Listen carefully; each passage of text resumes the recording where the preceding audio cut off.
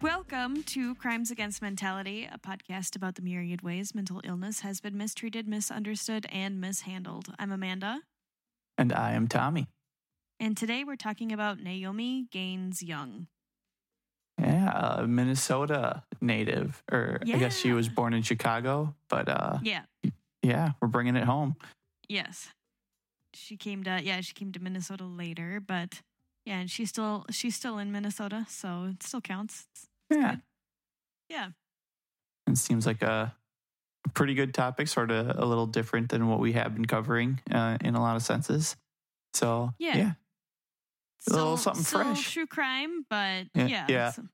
Still pretty sad. It's a sad story. Very. But yeah, it's about what, post-partum depression? Is that a whole lot of things. Sure, I don't think we could sum it up very well. Yeah, so fair enough. Let's just get into it. Yeah, let's just dive right in. So Naomi was born on February 3rd, 1979, and grew up in the Robert Taylor Homes projects in Chicago. She said she had never heard the term mental illness before moving to Minnesota in 1996. She says it's not looked at the same way in the African American community. It has a stigma attached, and you're just supposed to pick yourself up. So, yeah, before we go any further, we were talking about this before we started recording, but it is an unfortunate thing that there is a stigma attached within the African American community. But you know, we're two white kids. We have no place to really comment or try and say like how or why we think things should change.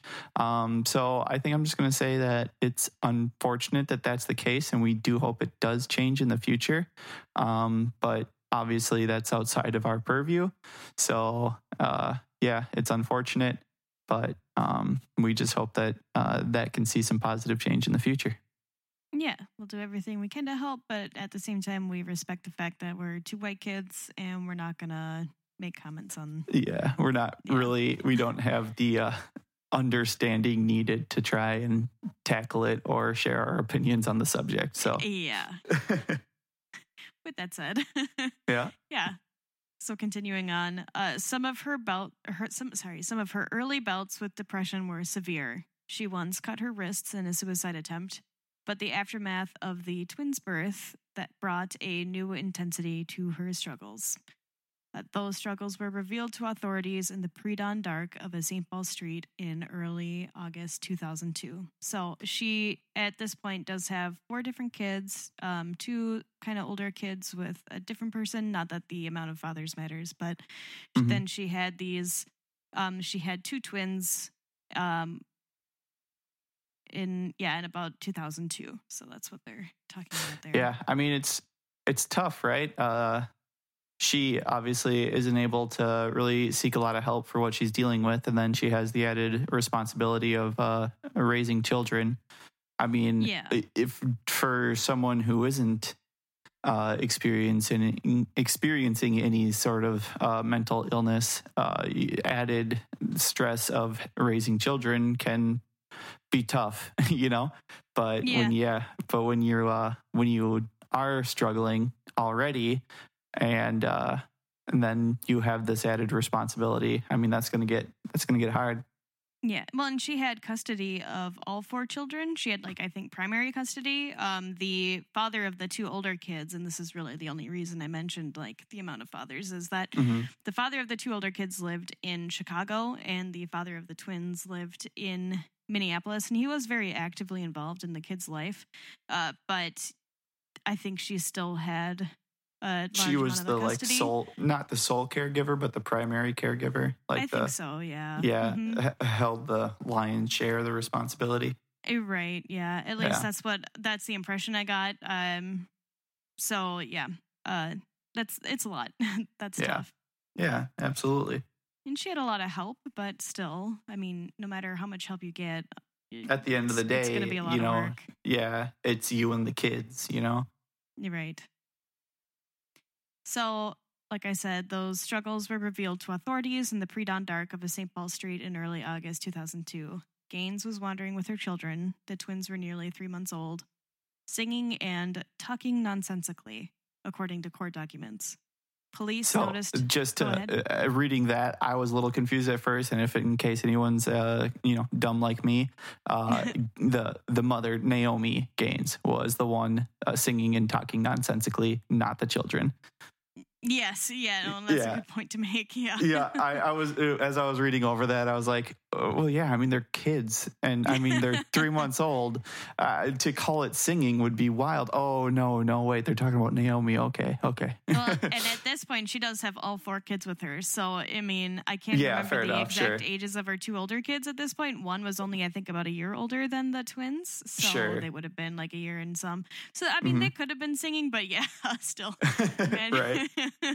I can't believe these 3 months old were talking nonsense. Yeah, I mean, reading that, and then the police came and got involved. I mean, that just sounds like it's going to be some sort of bad situation with the police involved. But it makes a little more sense that a mother acting a little crazy with it's just her and the kids. That might be cause for alarm. Yeah. Well, and it was really early in the morning in St. Paul. I didn't look up the crime history of St. Paul in 2002, but I don't think that's a town that I would actively walk around in the dark around. Well, yeah, I mean, depends on the neighborhood. With any major city, yeah, exactly. But I just as like a personal experience, and what I think is what I believe to be like statistically the case, St. Paul is a lot quieter of a town than Minneapolis, just because we have that easy comparison, the Twin Cities. Yeah. So yeah, I mean, it might be. Still, it's a major city, so you never know who you're going to run into there. But I think that statistically, St. Paul's pretty safe place. Yeah. Compared to others. I'll trust you on that. Yeah. Yeah. Because I have no idea.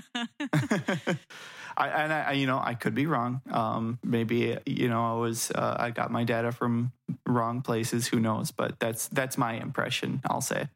Sure.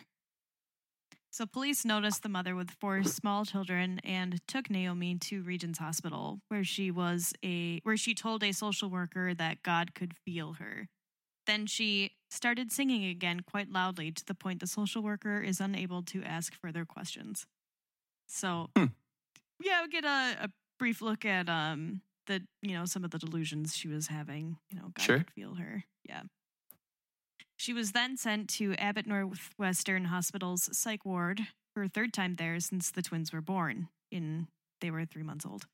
According to a medical file that her mother describes as thicker than a phone book, Gaines had been diagnosed with major depression with psychotic features, schizophrenia, and bipolar disorder. So really running the gambit there. Yeah. Yeah, wow. Gaines remembers the wandering episode less clinically. She says, "I was having these thoughts that I wasn't safe in my house. For whatever reason, I don't know, I was paranoid and needed to get out of the house." Which, yeah, I can relate to that.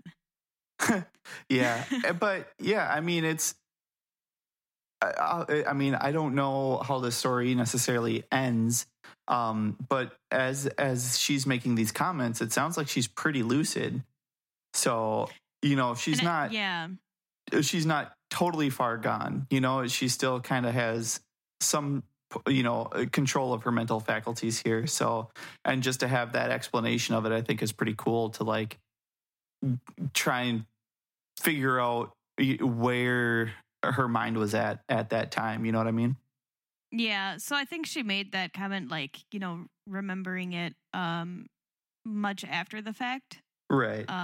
So I don't think she made that comment like even while she was in the psych ward at Sure. this point in like Yeah, 2002. yeah. But still, Yeah, to be that lucid that soon after that, I think that would be that just sounds more like some sort of drug abuse, like coming off of some sort of drug episode, which should be a different thing, you know? Yeah, and that's definitely not what was happening here for sure. Yeah, absolutely not. Yeah. And just to reiterate, she'd already been in a psych ward 3 times. So that's like once a month since the twins were born. And I only, drive that home because she just had been in the system so many times and yet kept getting released over and over again. Yeah. And now the other thing is, do we know how many times she had been to a psych ward or a psychiatric facility of any sort prior to that? Or do we...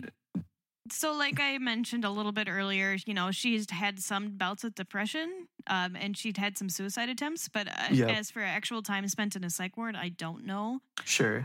Yeah. Pre the twins' birth. Yeah. Yeah. And she was compliant while she was in psych wards. She very much wanted to get better. She didn't leave because she insisted on leaving. Right. Yeah. Yeah, that's a good way to state that. Mm-hmm. Abbott Northwestern released her after 72 hours because medications were making her more stable. They asked her to stay longer, but she refused, which I know I just said something different. So I did get a little bit of conflicting information there. I don't want to backtrack on what I just said because I read multiple accounts where she wanted to stay longer, and then I guess in this case she did refuse. So that's it could certainly be different facilities she ended up in. She responded to differently too. So perhaps the right way to make comment on it here would be that the information you got was conflicting, and so you're trying to give the best report you can on what you believe happened. I mean, that's just what we're doing here.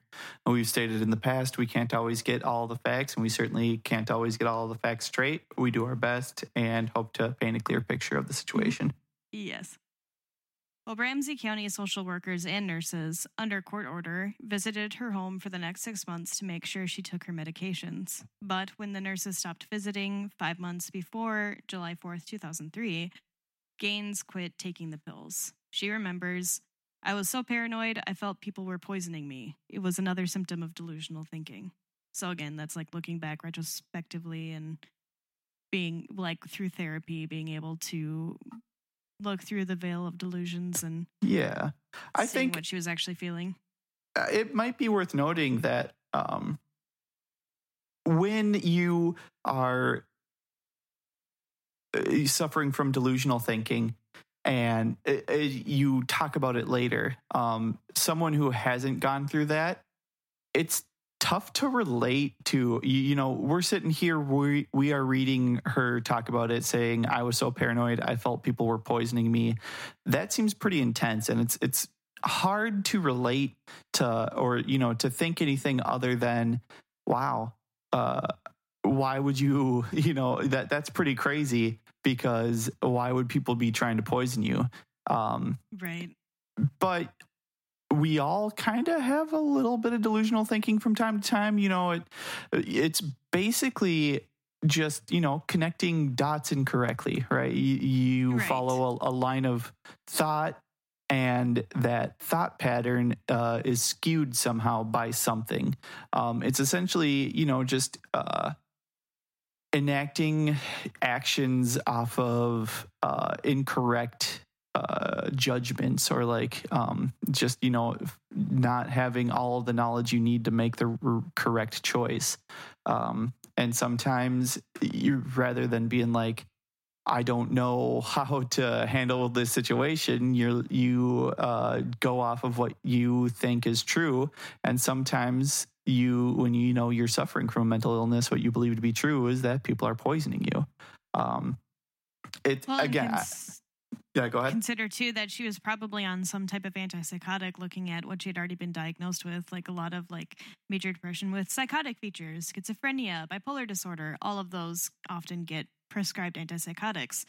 Those, although they're amazing drugs and do great things, come with some pretty gnarly side effects, especially if you're not on the right medication. And, it takes a long time to find the right meds. So I, imagining like maybe she felt nauseous. Maybe she was having like some major brain fog and like felt like she had gaps in her memory because, maybe her thoughts were thinking slower. And so like all of those types of side effects, if the antipsychotics aren't quite working to tamper those delusions, then sure, I can see where it's a pretty logical conclusion to I felt people were poisoning me. So oh yeah, the moment absolutely. she had the opportunity, she stopped taking them. Yep. Yeah, it's tough. And yeah, I think the reason I wanted to talk about that was just if you're hearing this and you're hearing her say that, it's a lot easier to in the situation that she's in, believe something that from the outside sounds pretty wild. So yeah, I just, for that perspective to like drive the fact home that this is a real thing that happens, and to not think of her as being crazy in those situations, or like to reevaluate what crazy really means, to like understand that crazy isn't always dribbling, mad, psychotic murderer. Sometimes it's normal person in a tough situation. Yeah, I find it really hard, I find it really easy to relate to paranoid delusions because I've had plenty of them. So sometimes I forget that most people do not experience thoughts like my dorm advisor is listening through the walls and he's tapped my coffee machine. So yeah, right. Yeah. So I suppose perspective for you too, that this might be hard to relate to for some people. Yeah. Well, Naomi's mother, Florida Doss, remembers calling the police on her 21 times in between the birth of the twins and the fateful 4th of July in a desperate attempt to get her daughter the mental health care she desperately needed. Rhonda Ingram, a family friend, described Gaines as a wonderful mother, but said the system had failed her. Naomi has been begging for help. She said Gaines had repeatedly asked for help for her mental health problems. They'd treat her for a week or two at a time, then give her her children back. Yeah, it's that's sad. So like, I'd hear stuff like this from like family who said, Naomi was trying really, really hard to get the help that she needed and, take care of her kids. She was a great mom. But then I'd read in some articles like, oh, Naomi kept leaving the hospitals. So that's, I think, where the major conflict comes in, where it's like, I'd read the news articles and the news articles are trying to say Naomi kept leaving these mental health hospitals. But then you actually talk to the people around her and they're like, God, she tried so hard to stay in the system and get the help that she needed. Yeah. Yeah, I know who I would believe in this situation. But typically, when you get conflicting like messages like that, the truth usually lies somewhere in the middle, right? Right. So it's very possible that it was something to the effect of she was trying to get this help, but due to her own issues, her mental illnesses, she was leaving because, she'd get paranoid about what was actually happening or something to that effect. You know what I mean? Right. That's what sounds most accurate to me, or at least what I would guess was, the truth of the situation. I don't know, but, right. But or that's she just couldn't like afford stays in the psych ward because she's a young single mother. Yep. So certainly, yeah. So again, you have two different conflicting messages being told. and you do your best to try and find, you add them together and try to find the thing that's true about both of them. And, you hope you guess right from that. You know what I mean? Like, that's the best you can do in a situation where two different people or two different groups of people are, telling a story differently. And I certainly could cherry pick all the information that I want and just present what I think is the story that I want to tell. But that's also doing disservice to the story and literally the opposite of what I'm truly trying to do, which is just present the facts in a way by taking away the idea that, mental health, when mental illness is bad. So, even if Naomi is leaving psych wards before she should, and maybe that paints her in a bad light, that's still the truth of the matter. And I can do at least Naomi the service of saying, well, yeah, she was clearly having paranoid delusions. And like you said, that could very well be why she wanted to leave these places early. So, yeah, whatever the case may be, the fact is she was leaving them before she probably should have. And getting to the bottom of where the fault is at that ultimately isn't important. But in the sense of trying to figure out how best to service the, Naomi's story, it does help to understand sort of like all the, the motivations or the truth behind the matter. So I suppose that's why I'm trying to, get to the bottom of it, or, try and figure out who exactly did what and why, sort of thing, Yep. Yeah. Also, if anybody hears gusty wind sounds behind Tommy's, well, I suppose you can't tell who it's coming from. It's coming from Tommy. It's been real windy in Minnesota for like a couple of weeks now. Yeah, and ever since I moved out to the country, it's always windy out here, which I love. I mean, I don't hate it. And I'll do my best to make sure that noise doesn't get into the cast, but we'll see what happens. It's just such like a quintessential, I feel like I'm listening to an old Disney movie because I feel like that sound effect comes in a lot. It's kind of funny. Like Snow White's running away from her evil stepmother and in the dark of the night. Well, maybe I'll leave it in as a little background noise for the sad story we're telling. Yeah. Well, getting back to it. Yeah. Gaines's mother, Florida, says she was having episodes. She was acting out, looking at the sun, having the babies in the front yard, sitting in a pool of mud. She was talking nonsense, wouldn't let us help her. It was just a lot to take in. When police officers, or an ambulance arrived after calling 911, Doss would explain, that's Gaines's mother, that her daughter's behavior was out of the ordinary and would say she wanted her assessed. Looking back on that time, Gaines can now see that psychosis had taken over every aspect of her life. At the time, a practicing Muslim who wore full Muslim garb, she experienced discrimination at work in the days after September 11th. So again, this is 2002, 2003, so just like 2-3 years after 9/11. So we're in the full swing of, anybody who looks Middle Eastern is bad. So yeah. Very sad time in our history. Yeah, definitely. As her psychosis took hold, Gaines became convinced that government agents had targeted her family. Doss recalls how medical professionals and police did not warn her about the danger Naomi possessed to herself and her children. Aware of her daughter's mental health issues, but unaware of the true severity, she allowed the young mother to spend time with her children unsupervised. Oh. And that brings us to the day of the crime. Mm-hmm. So it was the summer. Part. Yeah, the real rough part. It was the summer of 2003 in St. Paul, Minnesota, and the day was beautiful. I actually looked up the weather. I found like a sort of like Wayback Machine for the weather that day. Surprisingly hard to find. I thought that information would be like readily available, and I kind of had to dig. But anyway. Huh. 85 degrees with light cloud cover and a slight breeze. Sounds like a typical summer day in Minnesota. Yeah. It was a perfect type of weather to hang outside all day without overheating. Florida Doss was enjoying the fireworks show from her 12th floor apartment after allowing her daughter, Naomi Gaines, some alone time with her twin sons.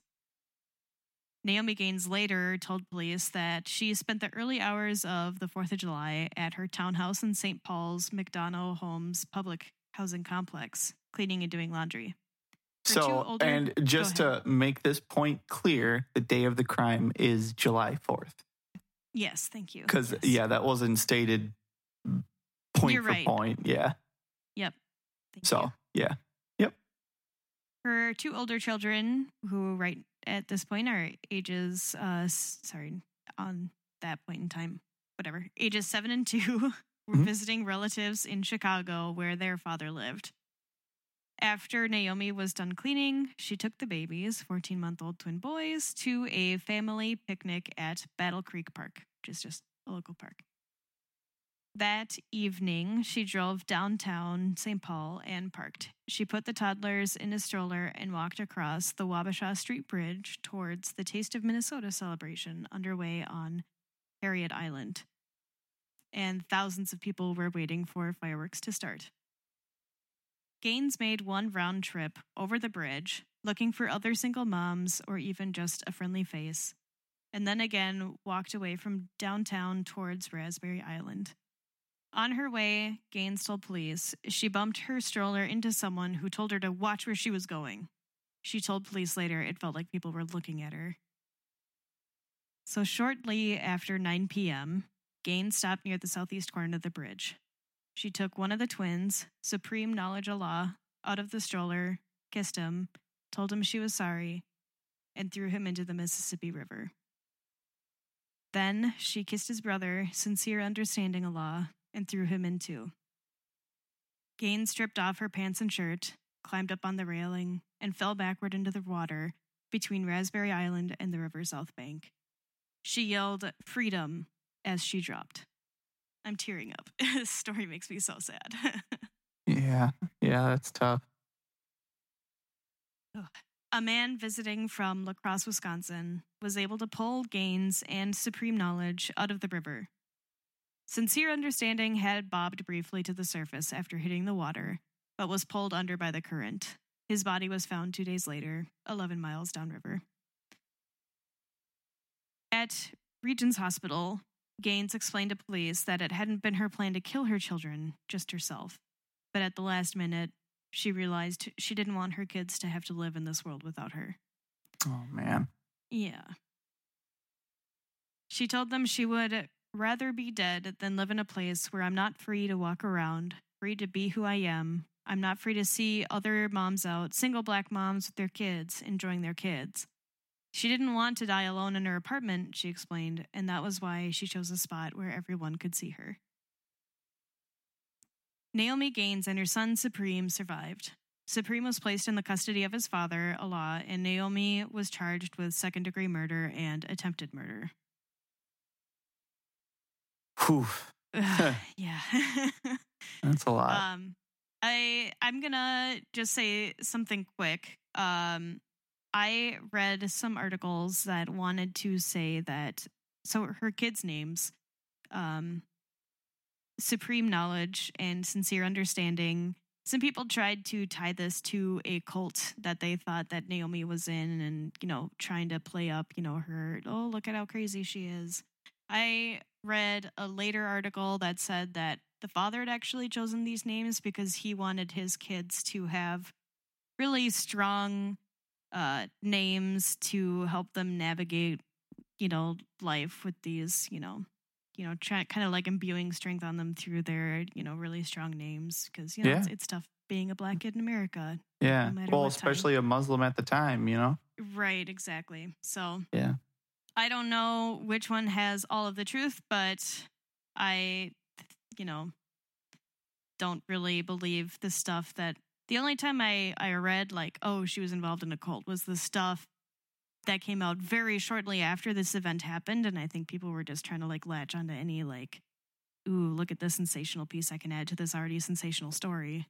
Yeah. So. I mean, certainly a story like this can easily be sensationalized and probably will be. So, yeah, I think it's safe to say that things that are a little more bizarre or a little more eye-catching, like cult involvement, probably have less truth to them than is to be believed, I guess. I don't know. Yeah. Yeah. I certainly would believe that, they're just names, they're, Right. pretty unique names, certainly. But at the same time, there's no rule book saying you can't name your kid whatever the heck you want. So, the fact that, you see these pretty unique names and, try to tie them to some sort of cult thing. Maybe it's true, probably isn't. Right, exactly. So, yeah. For a short time, Naomi spent time in a psychiatric ward of Regents Hospital. However, she was then transferred over to Ramsey County Jail into a cell that overlooked the Mississippi River. Having to witness the area where the crime occurred every single day took a serious toll on Naomi's still terrible mental health. Yeah. Now, yeah. Duh. Yeah. Now, take out what we know about Naomi for a second. In some cases, some people would see this as poetic justice. But, like if she were truly a cold-blooded murderer, I think some people would want her to be in that jail cell and looking at, the place where she committed that terrible crime. However, that's no. Yeah. No, not in this case. No. So, not at all. Shouldn't. That's just cruel and unusual. So. Right. If you don't know a lot of the story, all you know is that a mother tried to drown her 2 children and then herself, and that's all you know. I can see you being a little rash in your desire for vindictive justice. Right. I have said multiple times that I am very much against that concept, especially when you don't know everything involved in the situation. So, no. Yeah, this is awful. The fact that she can see where this awful moment for her took place every day, no, that's not doing her any good. No. So as she said, it was horrible. I was thinking of that night over and over. I continued to decompensate. She was then sent back to the psychiatric ward at Regents, where her lawyer suggested she waive her rights to protest civil commitment as mentally ill and dangerous. And Gaines agreed. On the advice of her attorney, who did not believe she would be successful with an insanity plea, Gaines pled guilty and was sentenced to 19 years for murdering Sincere and 14 years for attempting to murder Supreme. For the next decade and a half, Gaines spent time at the Minnesota Security Hospital in St. Peter and Shakopee Women's Prison. At St. Peter, she was prescribed Geodon, a medication that helped her psychotic symptoms subside. And she said, "It's my miracle drug." So I don't normally name drop all the places that she's ever been, but because this is local to us and the majority of our listeners are still our pals and everyone's in Minnesota, that's, why I kept to know the town names and stuff. It's kind of cool in this situation, too, because there's a very good chance that one of my good friends who's a home I crashed in a lot when I was younger, was living for a time real close to the Shakopee Women's Prison. So it's a real possibility that she was there when I was, sleeping in a house across the block from it. Yeah, she definitely was. Yeah. Because that was, 2010, 11, 12, 13, around that time? Yeah, roughly around that time, yeah. And I think she was in prison until like 2018. 18, sure. I don't remember. Yeah. So, yeah. I should know that. But so, yeah, definitely around the same time. It's kind of interesting. Yeah, it is kind of interesting. Yeah. At the beginning, she couldn't accept the fact that her son was dead. She said, "One time my mom came to see me and I was like, 'Where's Sincere? You've got to go get him.' And my mom's like, 'He's gone, baby.' I'm like, 'Gone where?' The gravity of the situation did not come to me until I was stabilized on medication." Oh, yeah. I wanted to say that point too. We've talked about it a lot in the past, but sometimes it's really hard to find the right medication for you. But when you find it, suddenly you're normal a lot of the time, or at least like you feel so good. You finally are like, the clouds break, the sun is shining, and you feel like you can take it all on. It's there are those great moments, and so it's like happens when we talk about situations. Sadly, it didn't come soon enough, but the fact that it did happen is really good news. Yeah. So let me just finish up her quote quick. Yep. She said, "Once I came to grips with what happened and everything I'd been through, that's when I actually started mourning my son." Yeah, I can definitely relate to what you were saying. For me, lamotrigine was definitely my miracle drug. I lucked out, and it was the only drug I had to take, and it worked really well for me before I got a rash with it. But yeah, I didn't even understand how much I was struggling every single day until I wasn't struggling nearly as much anymore after taking it. I mean, I had only really gone on medication because I knew that wedding planning was going to be crazy stressful, and I wanted to try and pre-mitigate some of the damage that could happen, knowing that one of my biggest triggers for any type of mood swing is stress. So I was like, okay, well, before I get super stressed, let's try medication. And yeah, I tried it, and I was like, oh my God, should have done this way sooner. Yeah. Again, going down the path of finding the right medication is often very stressful in and of itself, because you never know if you're going to get the right one, especially right away. Right. But yeah, when you do find the right one, it is a really, really good time. It is a great time.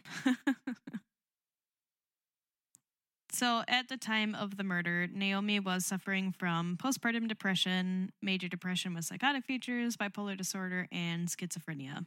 A slew of diagnoses that all overlap, probably diagnosed by multiple professionals during her many brushes with both voluntary and involuntary care after her family tried desperately to get her the help she needed.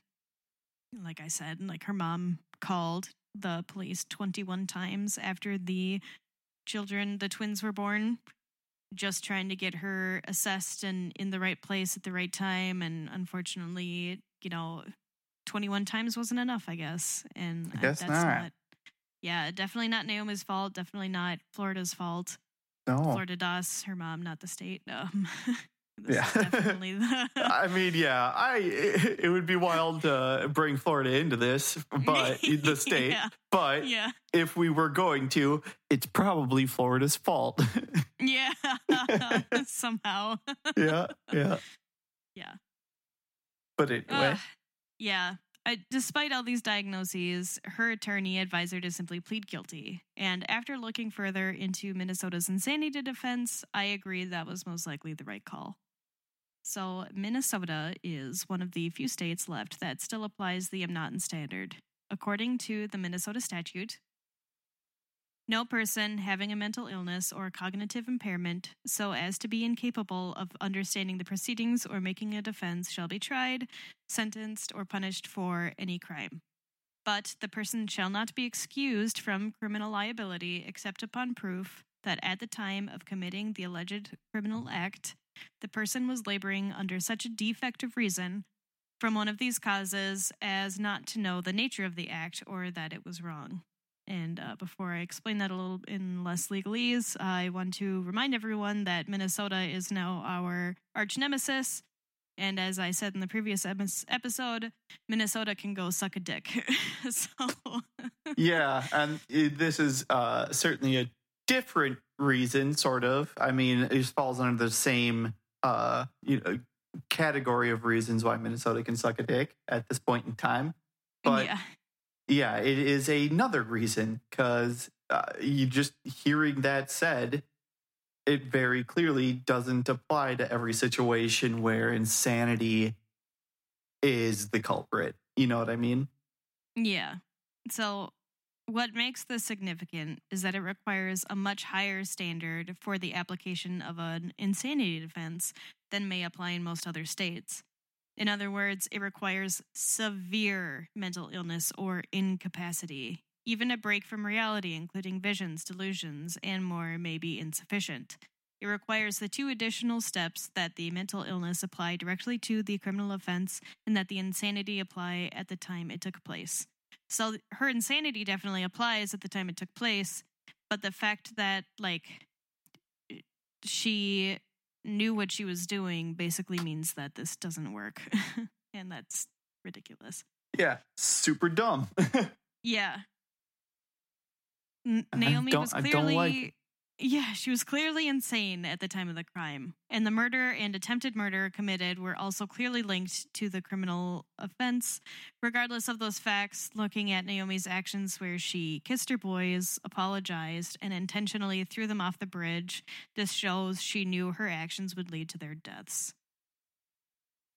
And yeah.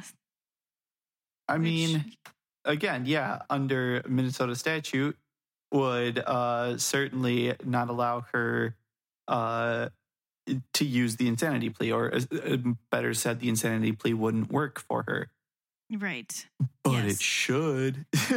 It just sounds so much like that mens rea defense that we absolutely trashed on, rightfully so, in the first episode with Kaylor. And, you know, we were like, oh, at least all these other states, like only 4 states, have this mens rea defense. Everyone else has a proper insanity defense. And then I read this and I was like, well, hot damn. This is just as bad. Maybe not quite as... It's a different kind of bad. But it does, again, ultimately equate to the same sort of, bullshit. You know? Yeah. They're just... It just shows a lack of understanding as to what a human can experience that falls outside of, you know, typical thinking, you know, where their minds can go and what that can end up looking like, which is nasty. Yeah. Yeah, it's so limiting. It's very frustrating. It's like, it is. I get it.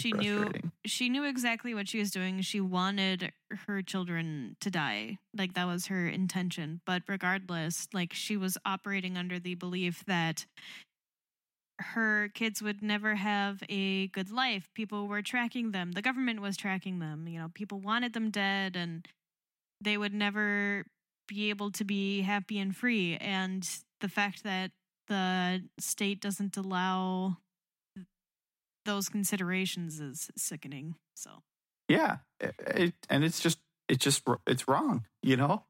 Yeah, it is at its core a misunderstanding of mental illness.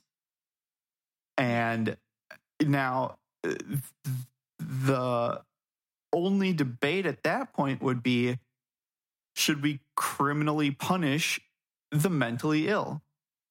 Right. Well, and in Minnesota says yes, we should. Yeah.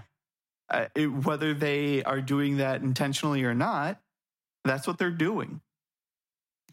And just to reiterate a point that we've made 1,000 times but we'll never stop making, even if she pled not guilty by reason of insanity, that doesn't mean she gets to just go home. She would still spend time in a state hospital where she would be treated for her mental illness. And then at a later time, she'd go in front of a jury and make her case that, you know, she's well enough to be released back into society. And they would decide at that point, yes or no, based on testimonies by her doctors and attorneys and yada, yada. Yeah, so and anyone else involved in her, incarceration at that point. Yeah. Yeah.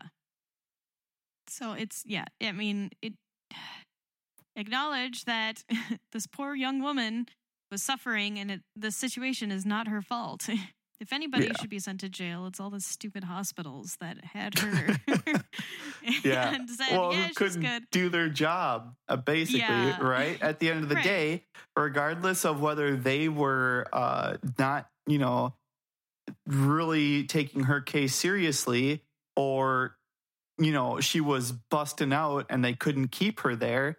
At the end of the day, that's part of their job. And I know it's a hard job, but it happened multiple times, right? Like, regardless of who was truly at fault in those situations, ultimately it's on the hospital to make sure that she gets the help she needs. And I'll tell you this. I don't think I wrote it anywhere in the notes, so hopefully I don't repeat myself later on. But there was at one point where she was like court ordered before this to spend time in a psych ward. I think it was after that like first situation I talked about where she was wandering the streets like really early in the morning with her 4 kids. So she was court ordered to go to a psych ward, and the judge was like, after a very short time, was like, okay, Naomi, you can go home. And she was like, please, I don't want to go home. And he said, listen, it'll be fine. Just go home. We'll send nurses to your house. Everything will be okay. And she's like, seriously, I don't think that's a good idea, but I don't have any control here. So then she was released from the hospital. So my God. Wow. So, I mean, really, the fault all lies with the courts in this, honestly. Again? This keeps happening. As always. I know. I'm sure it won't be the last time. Yeah. Well, I cut you off mid-thought. No, I mean, it's all been something we've said before. Not that I won't drive the same point home 1,000 times. But yeah, it's just the fact that they don't understand how to deal or how to properly handle cases like Naomi's.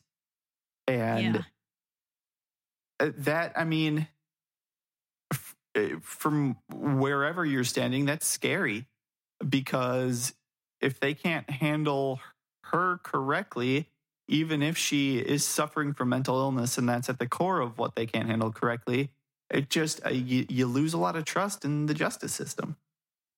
Yeah, for a lot of other reasons, not just how they handle cases with mental illness. Right. Just heinous all around. Hear. Well, post-conviction, Naomi spent time in a state hospital as well as a prison, so she was receiving care for her mental illness and complied with medications and therapy the best she could. For a time, Naomi believed that her psychosis was situational, that it was a one-time incident that she could put behind her. She even stopped taking her medication, but then she relapsed and she began to see her mental illness as a chronic disease, like diabetes, that required ongoing maintenance. She then went back on medication, saying, "The true acceptance of my having a persistent mental illness didn't happen until very recently." Which is common. Very, very common. Most definitely. Yeah. It's one of those things that regardless of how many times you hear it, it's just something you kind of have to learn and accept for yourself. And I mean, that's some people are more accepting of the fact that will be true when they have a diagnosis of a chronic illness. But regardless of what the illness is, hearing you have a chronic illness, like you use the example of diabetes. I can imagine that would be really hard to accept that that's your entire life going forward, especially if it's not something that you dealt with since you were a child, Or even in that situation, like growing up and realizing that, like, oh, this is something I'm going to have to deal with for the rest of my life. Yeah. Like, I know what you're saying, though. Like, as a kid, you kind of grow up and that's the only thing you know. Right. Even people in those situations come to a realization, Certainly. like, people don't all go through this. Oh. Yep. Oh. And I'm going to have to do this extra thing in my life forever. And if I don't do that, I could die. Well, that sucks. Yeah. Yeah. And it certainly does suck, but there is a point of acceptance to the fact that, like, there is this extra step you have to take care of yourself. And when you get to that point of acceptance, it does start to suck a lot less, and granted, the maintenance or something like diabetes is a little bit more intense than, having to take some extra pills and then, do like therapy for a specific mental illness. That's very tough too, depending, we've discussed DID. Right. I can only imagine what the therapy for that must be like, and like what you have to do mentally to get through something like that, or schizophrenia or something like that. Like that can't be easy. But Right. when you get to that point of acceptance that is what you're going to have to do, it gets a lot easier. It gets easier to accept that that's like, it's like an exercise routine. Starting it, it sucks because it's a lot of hard work and you don't want to do it. But then you just keep doing it and it becomes a part of your daily routine and it starts to suck a lot less. Yeah, you think about it less often. It's not so much of a conscious thought oh, I have to do this. I have to remember to do this. It just becomes part of your routine. And then it's okay, well, you forget life before having to do that stuff. And so it just becomes the norm. Mm-hmm. Yeah. Which, is a good point. When you accept that it's just another part of living, like brushing your teeth, and it's not so bad. Yeah. Naomi's family, her sister Natalie and mother Florida Doss, remained close to Naomi during her incarceration. She isn't allowed to see her surviving son Supreme, but maintains a connection to her two older children who are being raised by Natalie and Florida. Supreme lives with his father Allah, Allah is his last name, and I didn't catch his first name, but anyway. Okay. Who will only allow contact with Naomi if Supreme expressly asks for it. While in prison, Naomi pursued her passion for writing and music, hobbies that have persevered throughout her life. It was through music that she met her ex-boyfriend, the father of Supreme and Sincere. And she is currently a singer in a hip-hop group and has written several novels. It's really cool. So, yeah, and even from the things that she said, she always did seem to have a certain level of intelligence to her. Definitely.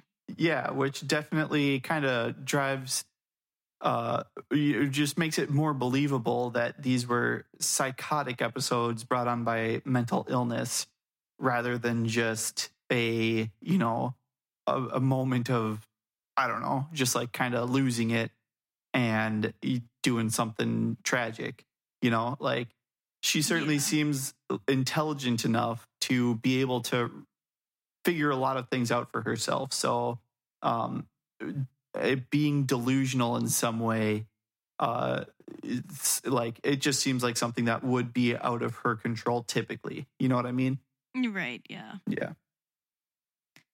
So. But that's, not all that keeps Naomi busy. After spending several months fruitlessly looking for her first steady post-incarceration job, she found a part-time position at NAMI, which stands for National Alliance on Mental Illness, as a marketing assistant. She visited the nonprofit St. Paul office to find out about volunteering and met Abder Holden, whom she corresponded with during her incarceration. Naomi said, after all these years, I didn't even know what she looked like. When we finally met, Sue was like, can I give you a hug? I hugged her. There was a little tear. I asked her about volunteering, and I came here to volunteer.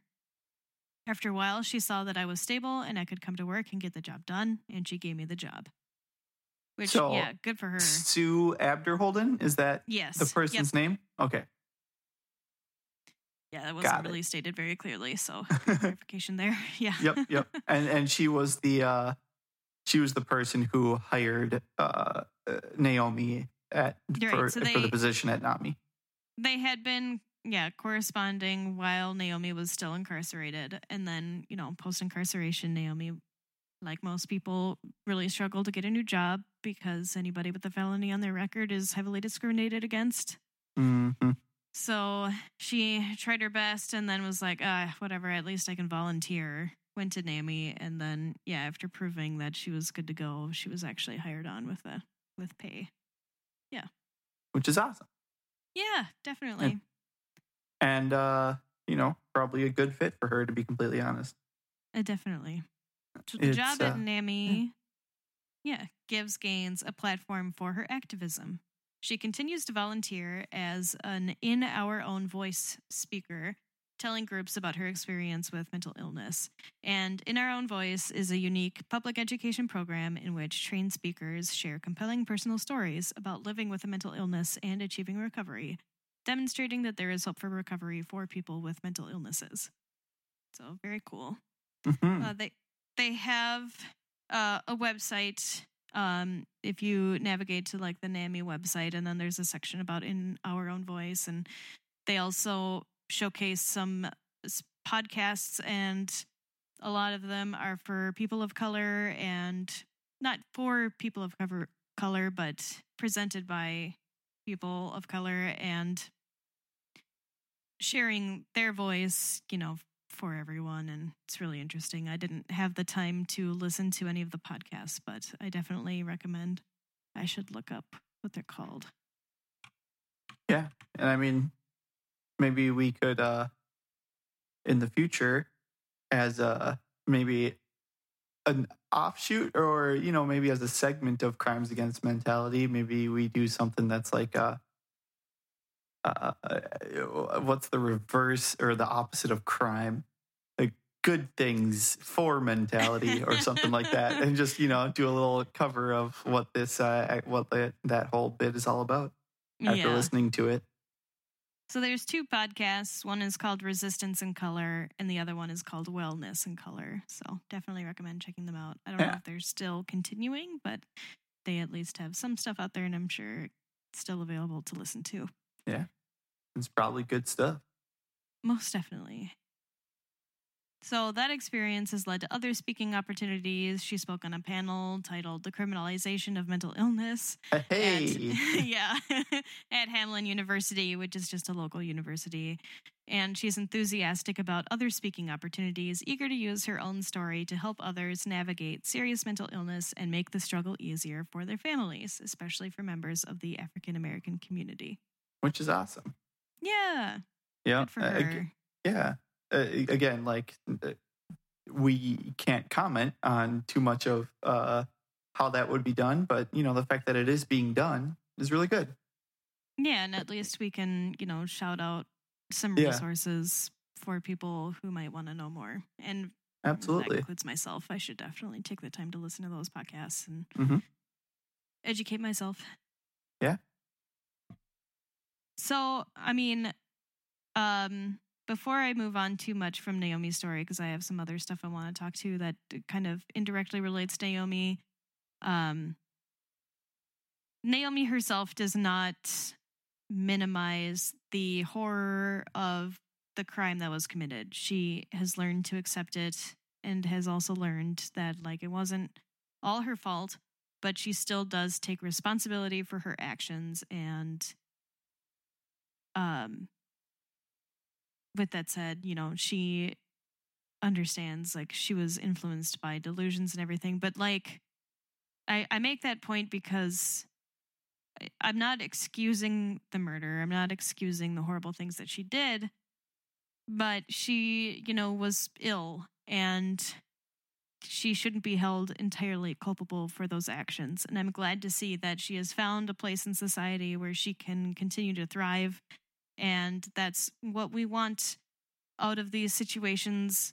We don't want mental illness to get to the point where something horrible happens, but it is good to see that there are at least some resources out there for people to get back up on their feet, get healthy, and then spread their story. Like with James St. James, who, unfortunately killed his family when he was young. He was able to reform himself and become a professor and change lives for many other people. Yeah. I'd go so far as to say that for anyone who commits a heinous act, I would certainly hope that reform is a possibility. And when that reform does happen and it can be, proven believably that they should be welcomed back into society with open arms. Mental illness or otherwise. And certainly, it's as hard as it is to look past anyone's wrongdoings. It's certainly more than likely a lot harder for the person who committed the act to keep on going, you know? Right. Yeah. So, you can't punish them much more than they're punishing themselves. And certainly there are cases where there are individuals who deserve to be, punished with a life sentence. There are some acts that are just so incredibly awful that could be a worthy outcome or punishment. But, the vast majority of these situations, as awful and tragic as the events that transpired were, I certainly, I personally would have no issue working with Naomi. She seems really well put together and taking the steps to, keep her illness in check. Good for her, Right. I'm not going to be like upset with having to work with someone with diabetes. You're right. You know what I mean? Unless they're like actively, denying that they should take their insulin and that's, causing them to struggle in the workplace. I'm going to be upset about that, but I'll try to get them help rather than, or like try and, help them find the whatever they need to feel that they should, take the steps needed to control their illness. But, and as like we said earlier, it's the same case for any sort of mental illness like that. She needs to do maintenance to keep things going in the right path. And it sounds like she accepts that and does that. So why would I have any issue with being around her? You know what I mean? Right. Yeah. And, this is a decent segue. So like, the time at which her psychosis seemed to be the worst was right after giving birth. And that's unfortunately very common, especially if you have a history of mental illness. Postpartum mental issues, they skyrocket. And the fact that, things weren't being monitored as closely as they are now, but back in 2002, people didn't screen mothers for postpartum depression, not at birth, not afterwards. And so it was pretty easy for situations like this to spiral out of control. And there was another similar type of crime that happened in the exact same housing complex that Naomi was living at, like just a year prior, where a woman ended up, I think, murdering several of her children. And it was, I think, because of like postpartum issues, like mental issues. So that was kind of a long-winded way to say, let's talk about postpartum depression. Yeah. But yeah, and certainly everything you said is valid and true. So yeah. Let's talk about it. There was an article written by Beth Hawkins that took a deep dive into postpartum depression, the quote baby blues, postpartum psychosis, and other common scary thoughts that plague new mothers and new parents. She writes, "When one of my kids was a newborn, I was plagued by a dream in which I would calmly and without a shred of rancor drop him off a balcony. As he fell, impossibly slowly, I'd think to myself, oh shit, I'm not going to be able to undo this. I'd jerk awake to find myself in the TV's blue glow in a rocking chair in my living room, terrified that I dropped the baby from my arms, although I never had. And then I'd sit there holding him close in the middle of the night, exhausted and deeply ashamed I could think such things. The dream lasted mere seconds, but to this day, I can't tolerate the sight of either of my children near any kind of precipice. Certainly would be traumatic." Yeah. Imagine my surprise to discover my dream, essentially, in sociologist Susan Moshart's book, The Mask of Motherhood. I found myself in a second-story bedroom, hurling a pile of indistinct little bundles, one by one, out the window, she wrote. Eventually, it dawned on me that the bundles were, in fact, neatly swaddled babies. I was surprised, naturally, but determined to keep on with my work. It's a sad business, I remember thinking to myself in the dream, but it simply had to be done. I can't say I had these dreams, but I think it's so wild. And, I'm going to keep reading and you'll see throughout that this is a common thing. Yeah. After Naomi Gaines jumped, I called every mother I knew who had ever expressed ambivalent feelings about her children. Like Ma's heart, I found that virtually all had had what we came to call the dropping dream. One threw hers off a ledge, another a window. Dreams. Two said they'd had the uninvited thoughts while awake. One friend, who, like Gaines, was a teen when her first child was born, had been so scared by the dream that she took her daughter to the pediatrician and, despite her fears that her age already marked her as potentially unfit and the baby would be taken away, confessed. Her entire worldview was changed when the doctor burst out laughing and told her she'd be crazy if she didn't have such thoughts. If only that happened every time, instead of being discriminated, people would just be like, no, that's actually normal. Right, yeah. Another friend had been so disturbed by her repetitive thoughts of pitching her son over a banister that she did some research. Part of it could be archetypal, don't you think? She suggested when I asked. An image integrated into the collective unconscious of motherhood. When mothers are teetering on the cusp of insanity, as we often are, our subconscious dredges up the image to soothe and scare the shit out of us simultaneously. The absurdity of the thought is what shocks us back into reality. Those of us who have enough support, just enough sleep, and most importantly, impulse control, merely entertain the thought as a psychological release. And Beth Hawkins makes a critical point that everyone has the same thoughts and feelings as Naomi, but unfortunately, Naomi didn't have the support or the resources that most people have to overcome those thoughts and recognize them as fleeting, albeit insidious, thoughts. Beth also provided these statistics. The so-called baby blues, the sudden drop in hormones that follow childbirth, affect 80% of new mothers. 15 to 40% of women will suffer a new episode of mental illness within a year of childbirth. Perhaps 1 in 500 will become psychotic. Women who suffer from postpartum depression once are at a higher risk of experiencing it again following subsequent births, and often the recurrences are worse. That that should certainly be evaluated more, not only in the sense of maybe there's something more that can be done to combat that in the first place, but even if there's not, and even if there is, just creating more awareness for that. Yeah. So that people aren't so terrified, like Naomi was, that these thoughts were coming to her, right? And wouldn't, less people might act on these awful thoughts and feel less awful for having them. Right.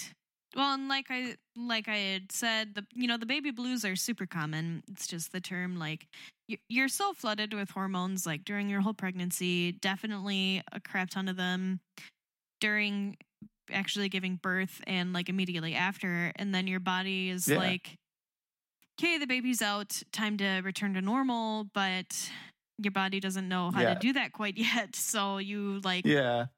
basically just like have a dip in serotonin for a while, and you're exhausted because you just did this really physical task and the hardest thing you may ever do in your life, and then you don't get a break. They hand you your kid and they're like, okay, well, it's yours now.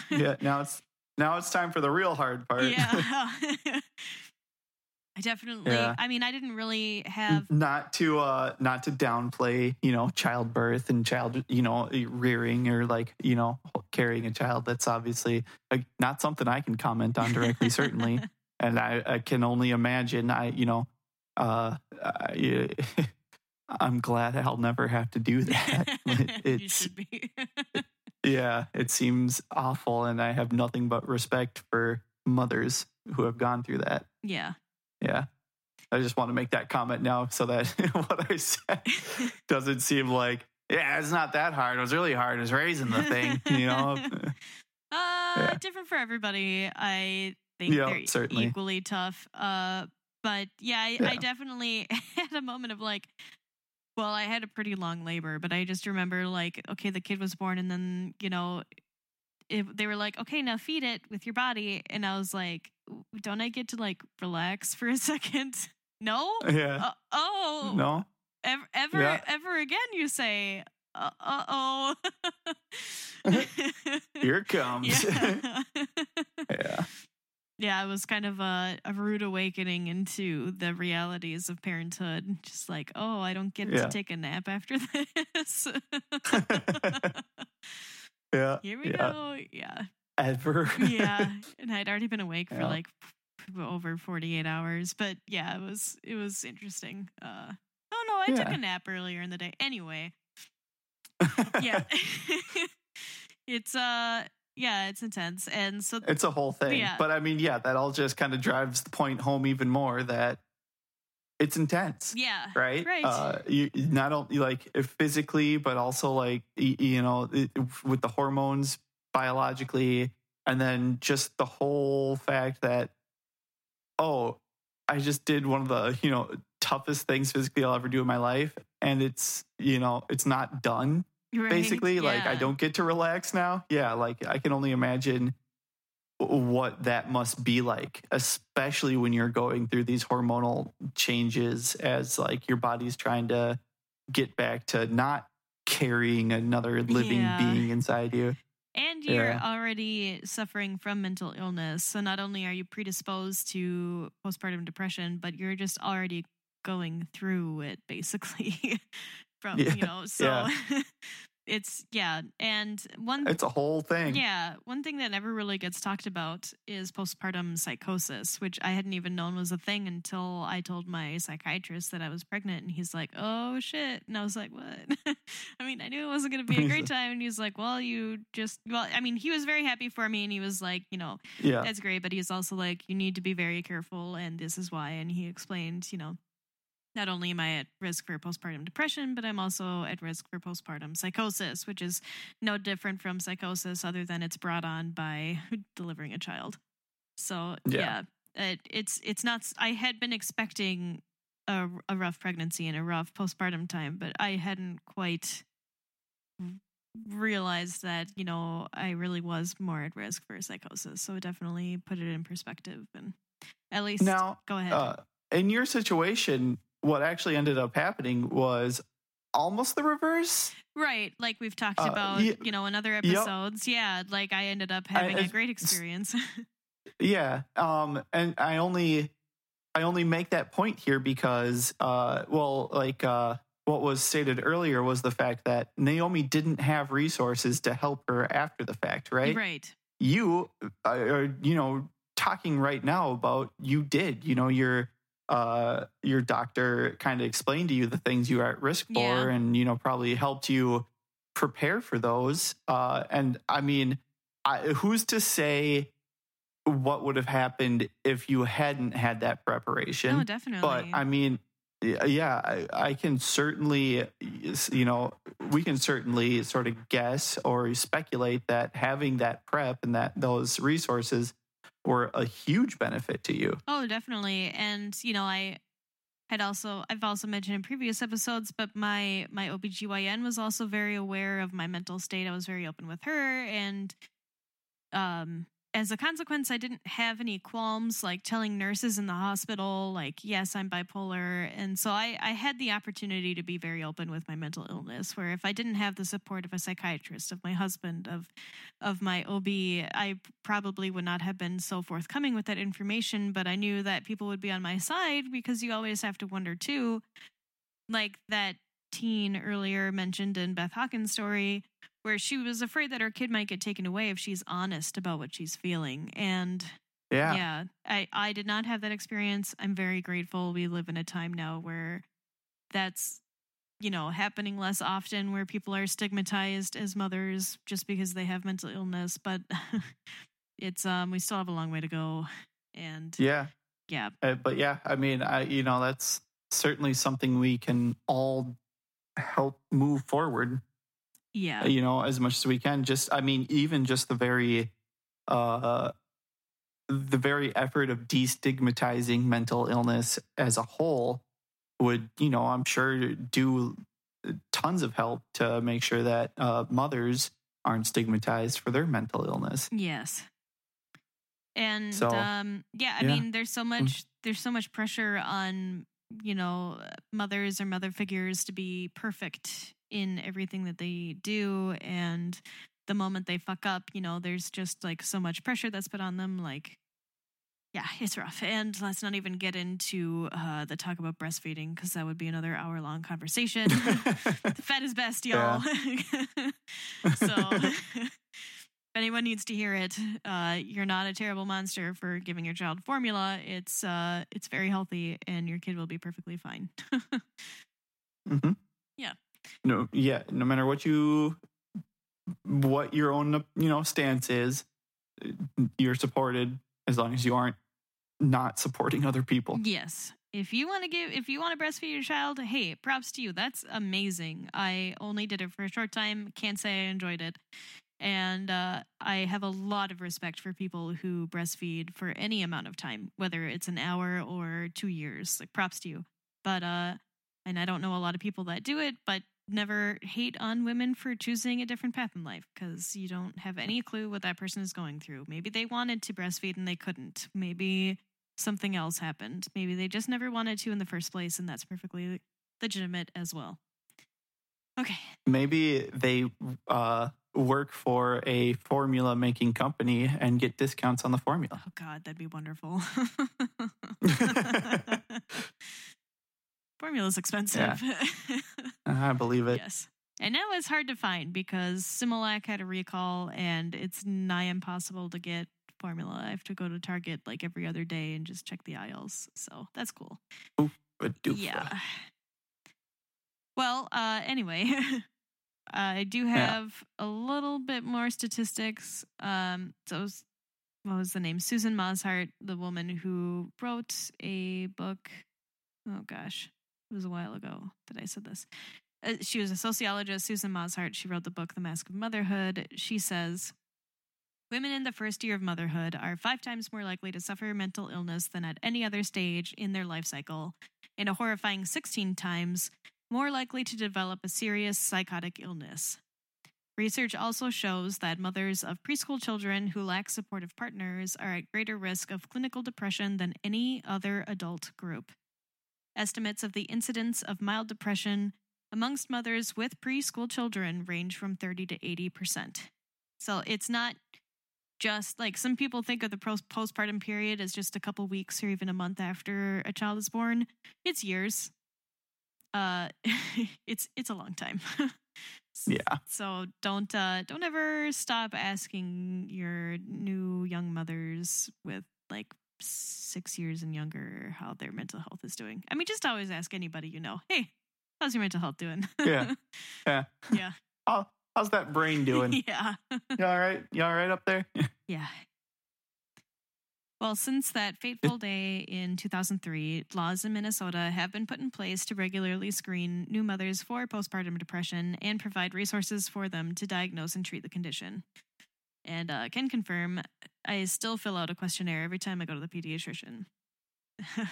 That there's just like a little worksheet I fill out that's like, do you cry more often than you normally used to? Do you find it hard to find joy in activity? Just like normal like depression screening questions. Depression screening stuff. Yeah. Yeah. I from where I stand, I have mixed feelings about that, and that mostly comes from like what actions would be taken if someone was screened as being depressed. Again, I understand and don't wholly believe that the healthcare system is out to get us, but it's always tough from where we sit. As a mom, if you are struggling with that stuff and you think that they're going to take your kid away, why wouldn't you lie about it? You know what I mean? Right. Yeah. I mean, you can play those what if games, and I think you totally have a valid point, but I do think it is a great step in the right direction, Yeah. Yeah. Certainly, asking the questions certainly is a great step in the right direction. Yeah, I think, only time will tell what extra steps need to be taken to get people more comfortable with answering them honestly. Yes, definitely. And actually providing people with the help that they need, rather than just being like, oh, you're unfit. And the only way I know how to deal with that is to get you out of the equation, Like, that's obviously not the right way to go about it. Yeah. So taking the right course of action going forward when you are faced with a situation where someone is experiencing some sort of postpartum depression. Yeah. It is a process to make sure the right thing is done for everybody. Let's just do our best to make sure that the wrong things don't start happening in the meantime.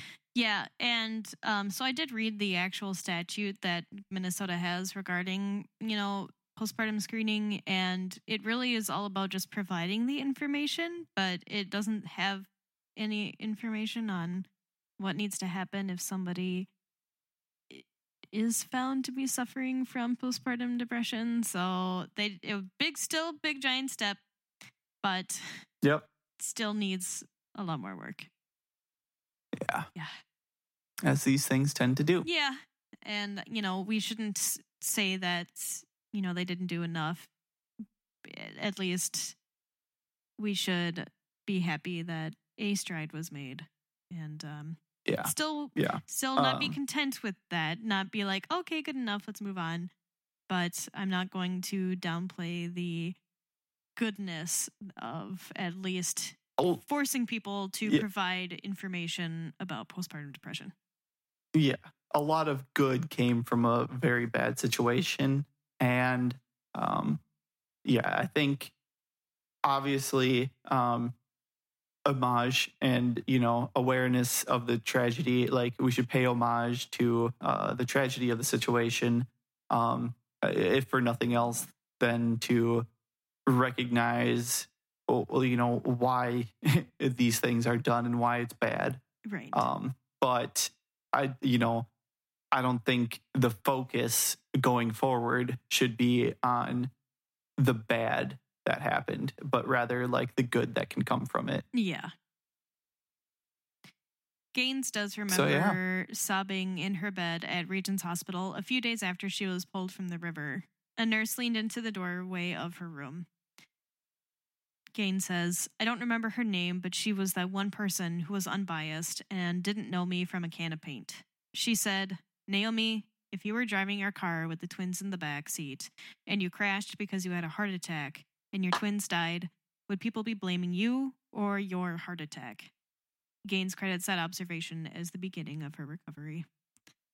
Just wanted to throw that in because, it's so true. Those delusions were not her fault, and she shouldn't really be blamed for what happened. It's the fault of her illness and not of her. And I mean, it's very possible that she'll always live with that regret. And I mean, I would not want to be responsible for making that any worse for her. Yeah. I would certainly hope for her that she could see past that awful moment in her life and, find whatever acceptance she could, forgiveness for herself or the situation. I would not be surprised if she couldn't. So that I don't blame her for something that was out of her control. You're right. Especially when you see the statistics of how many people how many new mothers suffer from some sort of psychosis or depression. You're right. Yeah. Just, don't hate. Yeah. Don't hate her. It's no good will come from that. And you're not doing anyone any good by doing so. Like we said in the beginning of the episode, we're not going to touch too much on the racial aspect of this because, again, we're two white people, and that's really not our place to say to put our voices out there in that community. As much as I know I try to educate myself and you try to educate yourself on that situation and culture, at the end of the day, we're just ignorant of, the true steps that need to be taken in order to do something like destigmatize mental illness within the African American community. Yeah. So instead, I focused more heavily on the postpartum depression and that whole aspect of this case. But I just want to reiterate, I'm not ignoring the racial aspect. I'm sure that had a huge role in the entire way that she was treated from the day Naomi was born to her current day. But yeah, again, it's not our place to comment on that. Yeah, to that point, though, it brings up another good point is, racial bias shouldn't be a thing. Yeah. Ever in any way, especially when dealing with, mental illness. Well, not especially, but like certainly when dealing with anything in the medical community. There is very little difference that comes from cheating, any sort of health related situation between any race. Obviously, there are going to be some things that are slightly different person to person, but race has, very little to do with that overall. Right. And that just shouldn't matter what color a person is, or their genetic makeup as far as the resources provided to them in order to help them get better. Yeah, and I say, we can't comment on it, but there's other people that can. So I recommend listening to those podcasts, the Resistance in Color and Wellness in Color. And Naomi herself has written books. She still puts out music. Her YouTube name is NG Young, which is her initials. She got married after she was incarcerated, so she goes by Naomi Gaines-Young now. And I did listen to some of her music. Hip hop is not a genre that I have ever really gotten into, but I actually did enjoy her music. I thought it was really good, and her lyrics really touch home, and I definitely recommend giving them a listen. I will do that right after the podcast. Yeah. Because I do enjoy hip hop. Yeah. I was impressed. She's not signed on to a major label. It's not like she's working with a whole team of artists, but I thought that it was really well done, and the production value was pretty good. And also I saw the most accurate representation of Jesus that I think I've ever seen in a music video, because he was not white. So props. It was like, oh, hey. Get that. Yeah. And that's Naomi's story. That's what I have for Naomi Gaines-Young. Yeah, I mean, certainly did our best to give the story justice. Even though, again, we did focus mostly on the mother aspect and the things related to that in the situation. But again, there's recordings and things you can listen to of Naomi telling her own story, and that will certainly give a much better perspective on the situation than we ever could. But we're here to bring awareness as to what we think could have, helped her situation or like been done better for her.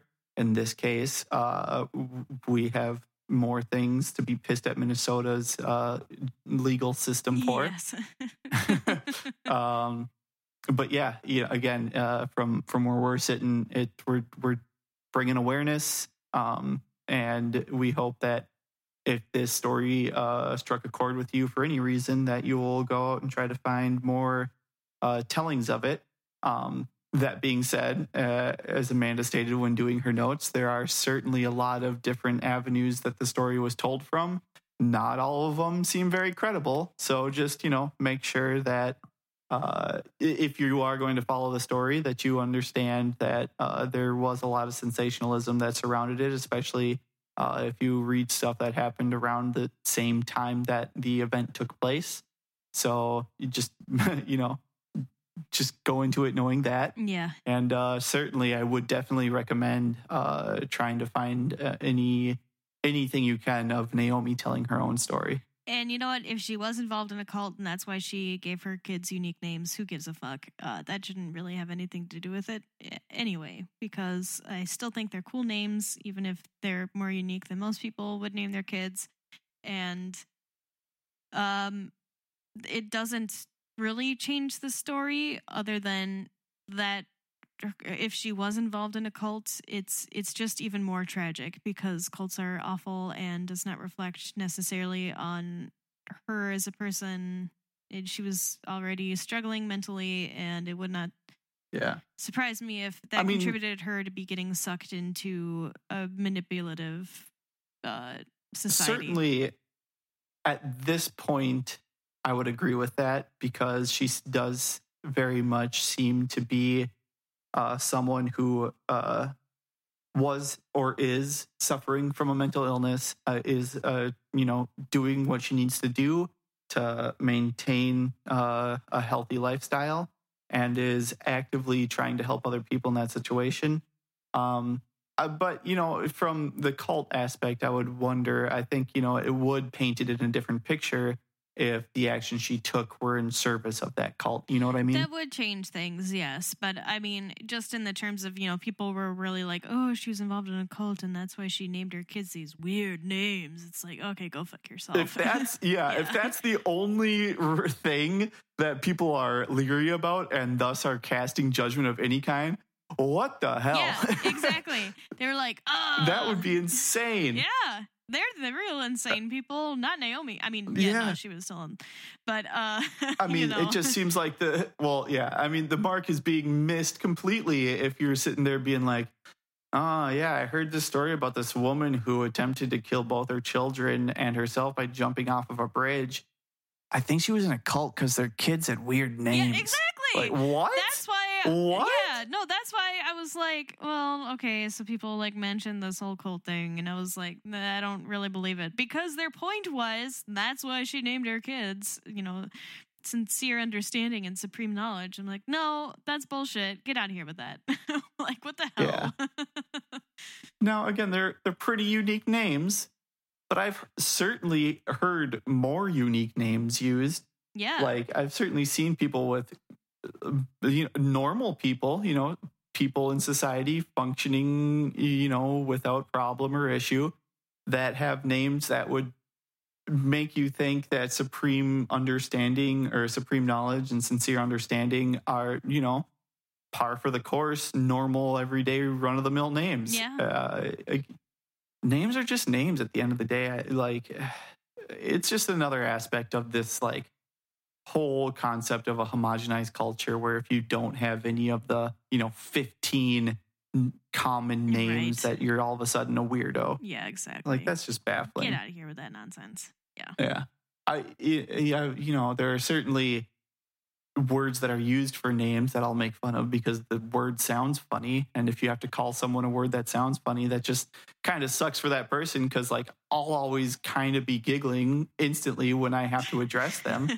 But that's not always the case with a unique name, is that the word sounds funny. The way I don't know. Yeah, the way I see it is, it's fun to laugh at somebody's theoretical name. Like, for instance, while I was pregnant, I had an app with a forum on it where everybody could they're like, oh, I want to name my kid this or that, and I'd share it with you guys and we'd laugh. But once it becomes somebody's real name, that's when the joking stops. Now you're making fun of a person that has been assigned that name, and that is truly their name. It's different between, I think I'm going to name my kid this, and I've signed documents, and this is that person's name. Now you're just laughing at that person's name. Not that I've stopped laughing at people's names if they're truly hilarious, but still... in this particular case, I'm not trying to be all high and mighty and say I've never laughed at anybody's name, because I certainly have. But I laugh at plenty of people's names who are real people. Yeah. Because they're funny names. But at the end of the day, I do so knowingly, and I think anyone should do so, with the understanding that it's the word that's funny and it does not reflect on the individual. You know what I Right. mean? Yeah. It's very different. And so, to make any claim, especially like in the culture that we have, a name isn't given a lot of, you don't give someone a name because of who they are. Right. That's just not how that works. Yeah. So, I don't know. Anyway, so that's our rant on names. Yeah. Very important, I guess. Yeah. Maybe not. Who knows? So yeah, I suppose, I don't have anything else to add to the story of Naomi Gaines-Young other than I wish her the best, and I am happy to see that this very sad story has was a happy ending for her, and that she seems to have found a way to go on through life and live a very happy and successful life. Yeah, I agree with you, and I also hope that the surviving twin finds a way to navigate their life without a lot of trauma. I mean, that's going to be tough, and I feel for Absolutely. that kid. Well, much older than a kid now, but my heart goes out to you.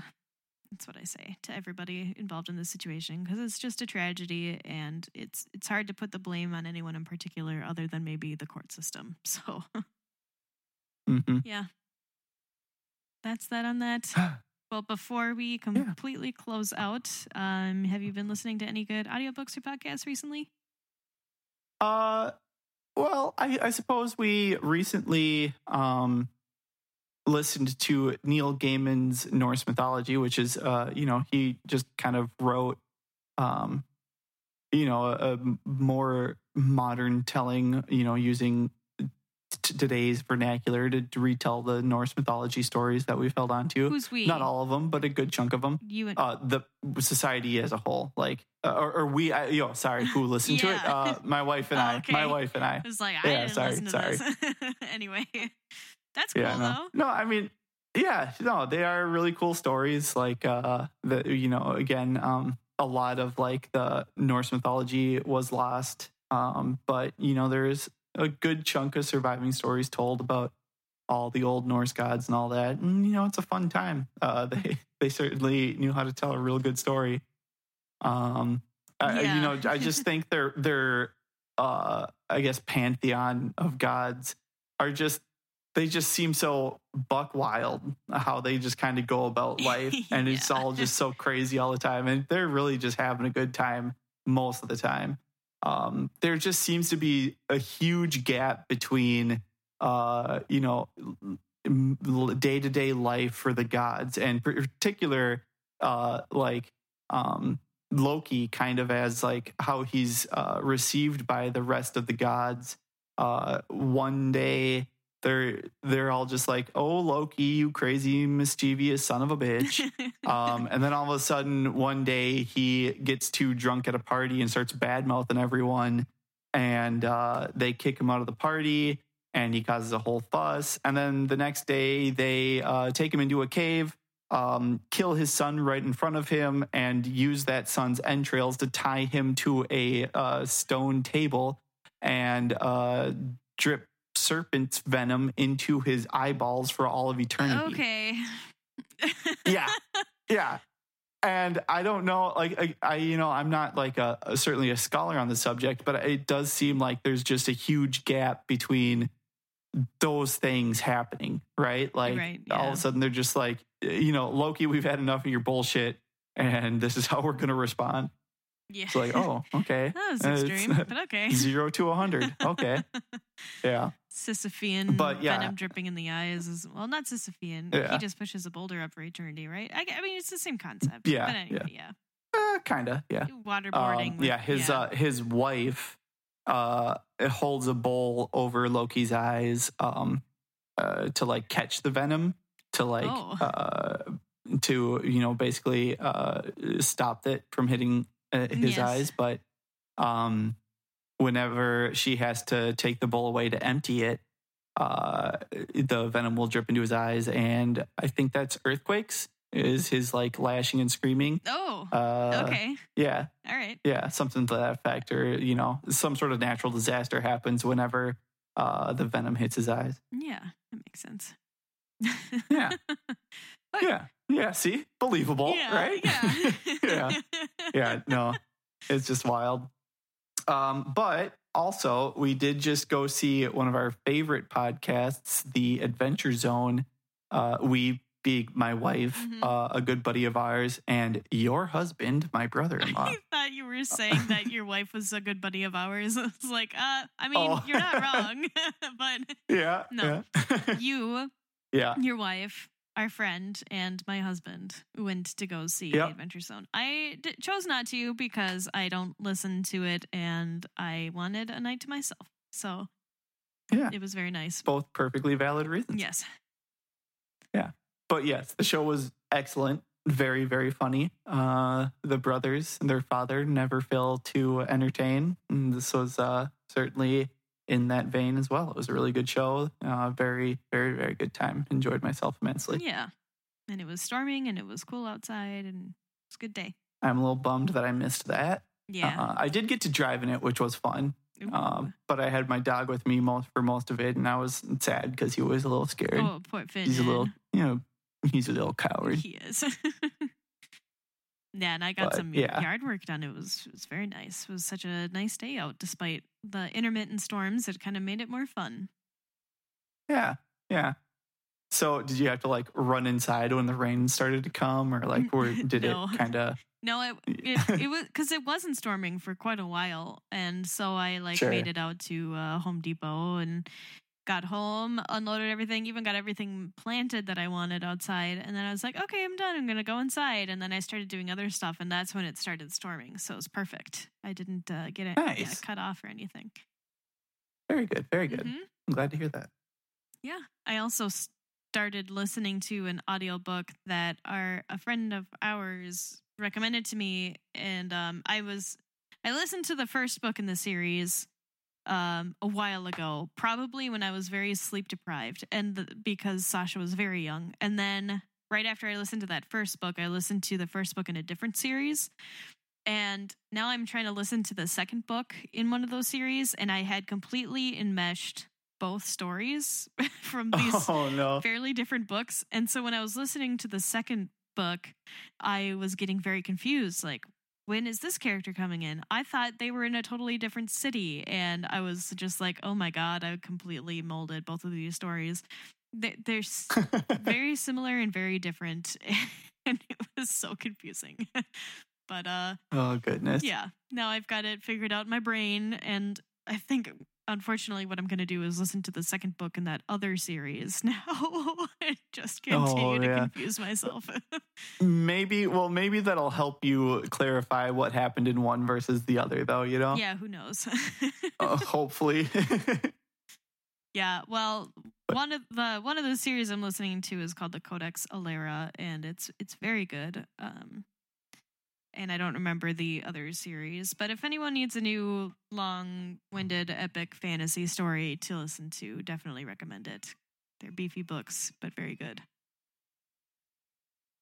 Did that wind whoosh come through when you said the name of it? Did you catch that? Did you hear it? No, that would have been cool. That would have been really cool. The Codex Alera. Whoosh. That would have been extra cool because, like, part of the story is that people can control, like, the elements of the world. So, like, wind and water, earth and fire. So it would have been extra cool. Well, maybe you can just put the effect in. It did get extra windy, when you said that. So who knows? Yep. I control the wind now. So is that make me an airbender? I'm going to roll with it. I mean, you tell me. You read the story. I didn't know it was Avatar. Well, it's not. Okay. But I'm just saying, I'm an airbender. All right. I think we have said enough, probably more so at this point. So I'm going to cut us off here before it's too much. All right. Well, if you feel so inclined, please leave us a rating and review at Apple Podcasts or Spotify. Honest feedback is the best feedback. It helps us grow, but please be kind. You can also find us on our website, crimesagainstmentality.com, and we also have links to our social media accounts where we are very inactive because social media is the devil. And thanks for listening, and have a good night. Goodbye.